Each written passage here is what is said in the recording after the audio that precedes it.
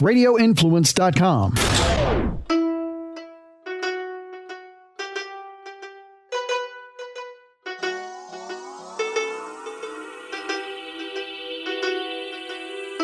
Okay, guys, we're here with Caitlin Moody.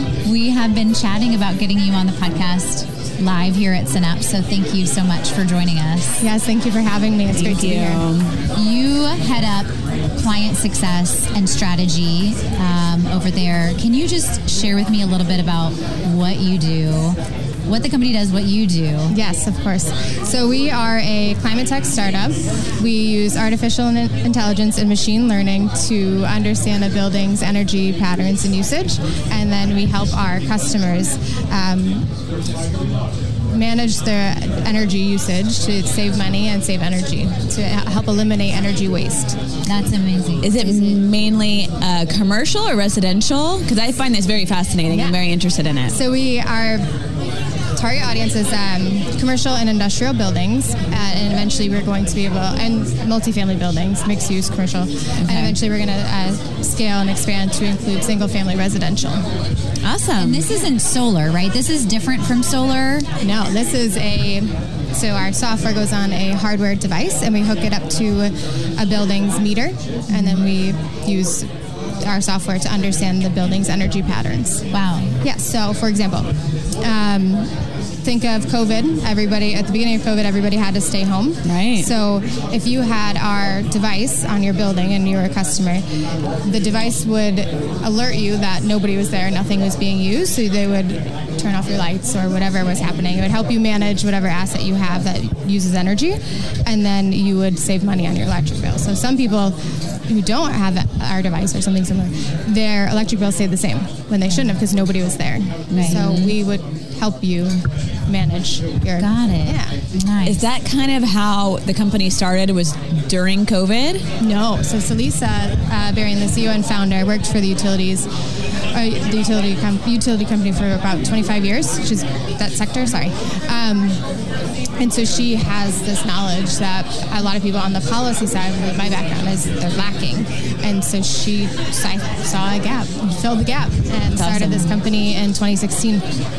Yeah. Great. Mm-hmm. Well, yeah, and then I'm sure with COVID, business probably just boomed. And yeah, we're growing, we're scaling, we're raising our Series A now. Our team is expanding. I do customer success and strategy, but right now it's all hands on deck. Whatever we need, we do. So a lot of operations stuff.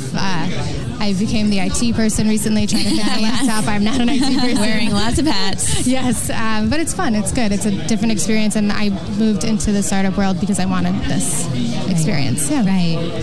The startup world's definitely very exciting. Obviously, being here at Synapse, all these innovative companies. But you mentioned that you have a really good, healthy work environment. Yes. And, we're all about sharing and being able to understand, what does that look like? Because you come from, a really healthy work environment. And can you share with our listeners, maybe some tips or things that you've noticed that attracted you to COI and what they can look for when they're looking at culture in an organization? Yeah, of course. So my previous company, I knew I was leaving, so I had a lot of time to look for a job. So I was very selective in the company I went to next. And it took me 9 months to find Celisa and COI Energy. And when I was interviewing, even throughout the interview process, everybody I spoke to, they were kind. Everybody's kind in the interview, I want to say. But the COI specifically, I walked away from my first interview with a former employee at COI, and I was like, I don't know how that went, but I think I could be friends with this person. I've never walked away from an interview feeling that way. Right. And I was like, she could be my friend. I hope that we actually stay in touch. And I was like, that's kind of weird, but that's how it's been the whole time. Every single person I interviewed with, going to the company and meeting my team, and everybody who comes in, we hire people who have that same mentality and energy. And Celisa is unique. I call her a unicorn because I've never had a boss, or I've never known a CEO or a founder who has been so supportive and uplifting everybody around her. And it's everybody at COI Energy, but also at her other nonprofit or other companies which are nonprofits, the COI Ladder Institute, which helps female founders, and then Strive organization that helps kids in marginalized communities learn STEM. She's just, I don't know how she does it all, but she's incredible. She's right. I love that. She wants you to grow. She encourages you to go out, move, step outside of the box, your comfort zone, and do things that you wouldn't normally do. And that's how every boss or leader should be, right? Mm-hmm. Like encouraging you to grow and step outside your comfort zone. And I think that to have a leader like that is very, not everyone's like that. So that is unique. And I mean, it's great that you found a company like that. Yeah. Yes. I like that perspective. I didn't expect you to say that when, hey, you know what? When I'm interviewing with the company, I felt like I could be friends with that person who was interviewing me. You know, that's something that I don't think a lot of people go into an interview hoping to get out of it, right? I didn't expect that. Yeah. Right. Yeah, but in the long run, they are going to be your friends. You're with them every day, so that's important. Mm-hmm. Yeah. I interviewed for the company, but we started talking about other energy related topics and how to do different things with behavior change, and it just was it was a great interview. I could have talked to her for hours. Yeah.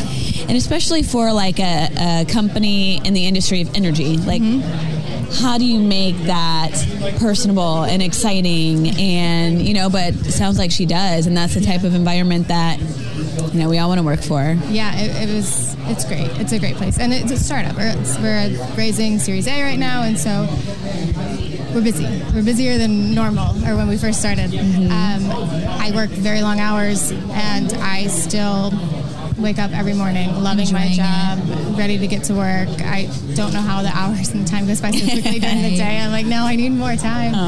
But I'm very passionate about it, and I'm passionate about clean energy, and the environment, but just this company and the environment that Celisa has created is wonderful. So once you got the job, right, she obviously embodies a lot of positivity that you would want from a boss. Can you share how she is to work with, or maybe a couple of things that you see that's okay, yes, that's the type of positivity or that you want to see from a boss? Yeah, Celisa will ask very targeted, pointed questions when you come to her with a problem or an issue and you need help figuring it out. But she asks them in a way, because she already knows the answer, right, but to help you think and grow and figure out the resources that you need, and in a way that's supportive, and that doesn't make you feel like you should have known this, or right. I bet she's a good shouldn't have asked her that question parent, because I'm trying to think of that's how I want to be with my kids. Yeah. Help them think and grow rather than just tell them the answer. Right. That's a great quality. Guide them down, empower them to figure out the solution by themselves. Yeah, and recently she'll say, "Why are you asking me that question?" Well, because, I didn't know if you had a whiteboard. We're putting up, it's so silly. But, I didn't know if she's already decided where she wanted to hang other things. She's like, why are you asking that question? Right. It's well, she's like, you put it wherever you want. If that's where you want it, we'll move to the other stuff. And I was like, great. Right. Love that. Thank you. That makes sense. She definitely makes it a safe place, because she's like, we can move it. It's fine. Yeah. It's not a big deal. Yeah, it's not the end of the world. Right. Right. And that's how you learn, by making mistakes or putting it somewhere and then having to move it later. Then you're like, oh, yeah, that makes sense. I should have just put it there in the first place, for example. Yeah. Yeah. That's great. And then I can identify and knows when I'm hesitating with certain things, and that my hesitation or my doubt in myself, I know the answers, and she will, in a very nice and positive way, she'll call them out and be like, you're doing this because of this experience or that experience, and you know the answer, and I need you to use your voice and speak up, because you need to be more confident in yourself. And then she'll point me to the resources that are the incubators that we're a part of have for leadership development or public speaking or whatever, because she wants me to grow. I love that. And then she promotes when you work hard. She doesn't wait for a year or 2 years to review. If you are doing your job and you're doing it well, you get promoted appropriately within the time frame that makes sense, and she's not shy about it. We have interns who have been promoted to full-time employees there's somebody at the company who's been promoted 2 times within a year, 2 or 3 times within a year. They're full-time staff. They deserved it. They worked hard. I'm glad you said that, because I think for, the ones that are in those management positions that are listening, I think that's important to know. It's not just once annually, maybe you'll get promoted, right? Yeah, it should be when someone's excelling at what they're doing and putting their all in, and you need to be acknowledged and moved up, right? Like, you want that person to stay and to be motivated to mentor others, right? And hire underneath them. We have an employee appreciation program. It's people who are doing well or have accomplished a big project. They get recognized internally within the company, and they get a reward of some sort, whatever that is, depends on the project. And she recognizes the hard work in many ways. So it sounds like, and from what we were chatting with, you want to be a mentor as well for other females coming into the workplace or just in the workplace, right? And kind of figuring out where they fit. Yeah, I grew up in rural upstate New York, in a very small town that doesn't have a lot of money. Financially, it's not. It's a small town in rural upstate New York. And so what I have done to help kids who are in my high school is I've created a scholarship program. So a graduating senior every year can win this award. They have to show an interest in clean energy or environmental sustainability, because there's not a focus on that in the school right now. They teach science, obviously, but not specifically clean energy and sustainability. And so if they've shown an interest, they win an award to help go towards the tuition or books or something for that first semester, and then they have to do a project during that first semester related to environmental sustainability or clean energy to win the second part of the scholarship. And I give them all the resources I have to complete that project and my help and support. And but they have to take the initiative to do it. Right. So I set them up, and they have to do it. Is it only in that area of upstate New York? High school. Oh my God, it's just from your high school. Yeah. So you created this award. Yes. That's awesome. I'd love to expand. Love that. So when did you start this award? Was it last year? 2019. 2018? 2019. 19. Yes. Okay. Oh my gosh. Just I don't know. I'm so amazed. Like, I would love to do something like this. How did you even start that? Right. How do you create an award, a scholarship award, right? How did you do that?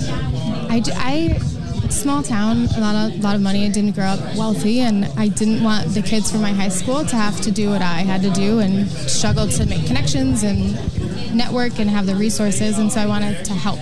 And I still have a lot of student loans, but I do what I can, and then eventually I'll grow the company or the nonprofit and fundraise or raise money through like 5Ks or 10Ks or something that brings in the health component, and then expand the scholarship program.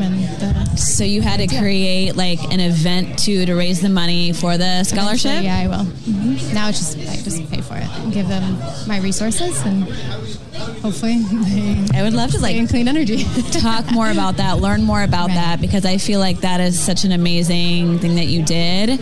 Like, for someone who has that passion to help others and upcoming seniors, I feel like it's amazing. We'll have to get more details. They don't have the resources that. Right. Yeah, and so it's hard. It was hard for me to get started. I played sports in high school. And then I would go to the local grocery store and work. And then in college, I would work 2 or 3 jobs and put myself through school. Same with grad school, because we didn't have the resources. And so I want to bring that to them, and I want to create a network of support. So then even after they graduate college, they're in this now network to help other kids coming up through and uplifting them. That's amazing. I love that. I'm so glad you shared that, because we did talk about that earlier. Yes. Yeah. I feel like a Live Bold and Boss Up award, scholarship award. Yeah. It's a great idea. Local high school. Right. Where did you were with cheerleaders? What was the team that you were? Well, we both cheered on the Bucks, the Tampa Bay Buccaneers. Okay, so right locally, you can find some schools and organizations here. Mm-hmm. Yeah, we both grew up locally, so I think we have some brainstorming to do. Maybe we'll have to talk more over once you move down here, over drinks, lunch, whatever. Love that. That would be great.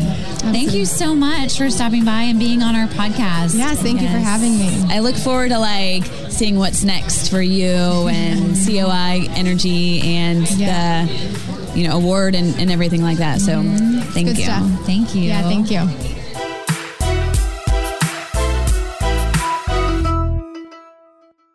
This is A Dark to Light with Frank and Beans Quick Fix on Radio Influence. So Frank and I are joined today by Kash Patel. He's back on the show after much change and a lot of growth and a lot of just exciting stuff going on with you, Kash. Thanks for joining us today. Good old Durham. He's still giving the FBI a pass, Kash. I think publicly, yes. But I think you have to remember he's indicted the FBI lawyer who lied to the FISA court. Look, as a former federal prosecutor, spent like 3-4 years sometimes building international terrorism cases before I got to the X on the indictment. This guy's in year 2 of the largest criminal conspiracy I've ever seen, and he's doing it with like 5 guys. So between that and like the pleadings he has filed, he put 24 people in the grand jury, including the leadership at the FBI at the time when the whole Spygate nonsense started, to likes of Peter Strzok and all these other losers. So I don't know that he's given him I think the public thinks he's giving him a pass because they haven't seen any indictments. But I truly believe those indictments are coming this summer because it's not easy building this kind of case. Man, it's hard. So fine, we'll take that as truth. The reason why I'm saying it is for no other reason than he's still saying, hey, Sussman, you lied to the FBI. And because you did, this is what the FBI wasn't able to do. And basically pinning it on Sussman, which I got to be honest, throughout this entire story, I never imagined for a minute we would be looking at Jaffe for the spying. Never. Right? Nobody knew who that guy was. No, did you? Exactly. Who the hell are these names? I don't know who these names are. Devin and I have been obviously Devin and I talk all the time, and we had no idea who Charles Dolan was. We had no idea who Jaffe or this tech company or this university relationship was. And the reason that we take that as a sign is we were the guys running Russiagate in Congress when we had the majority, and we didn't find this stuff because we knew people were hiding stuff from us. Yeah. And at least John Durham is getting it, right? Like we were hovering around this stuff and couldn't even find it. So I'm actually excited that he got to this level of corruption. It's not easy. Dark to Light with Frank and Beans can be found on Apple Podcasts, Stitcher, TuneIn Radio, Google Podcasts, and RadioInfluence.com.